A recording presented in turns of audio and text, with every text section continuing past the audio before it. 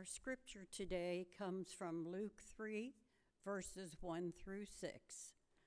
You may follow along as printed on the front of the bulletin.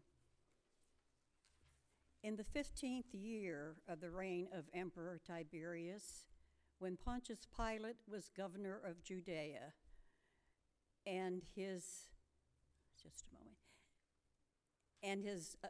Herod was ruler of Galilee, and his brother Philip, ruler of the region of Iturea and Trachonitis, and Lysanias was as ruler of Abilene.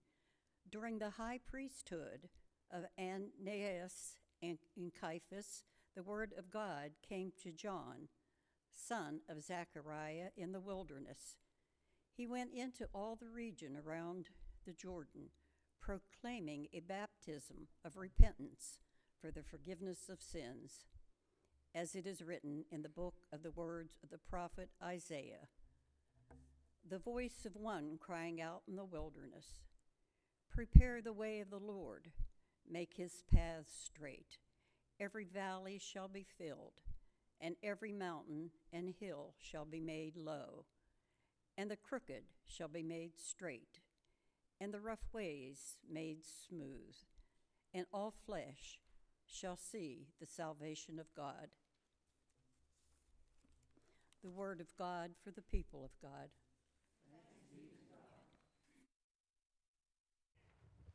In the video, where people were answering the question, is world peace possible?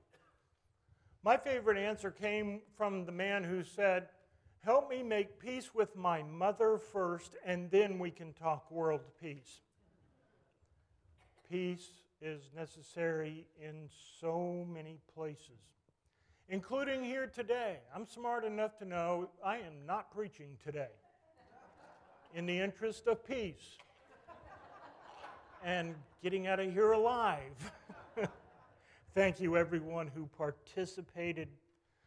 This was a new thing, and we obviously have to adjust some things, but thank you very much to all of you for your patience, too. What we've heard is our story.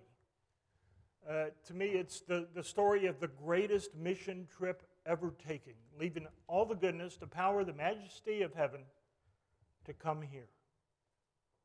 Have you ever washed a baby? It's messy. It makes a mess. But it also allows you to hold that child and touch that child and love on that child.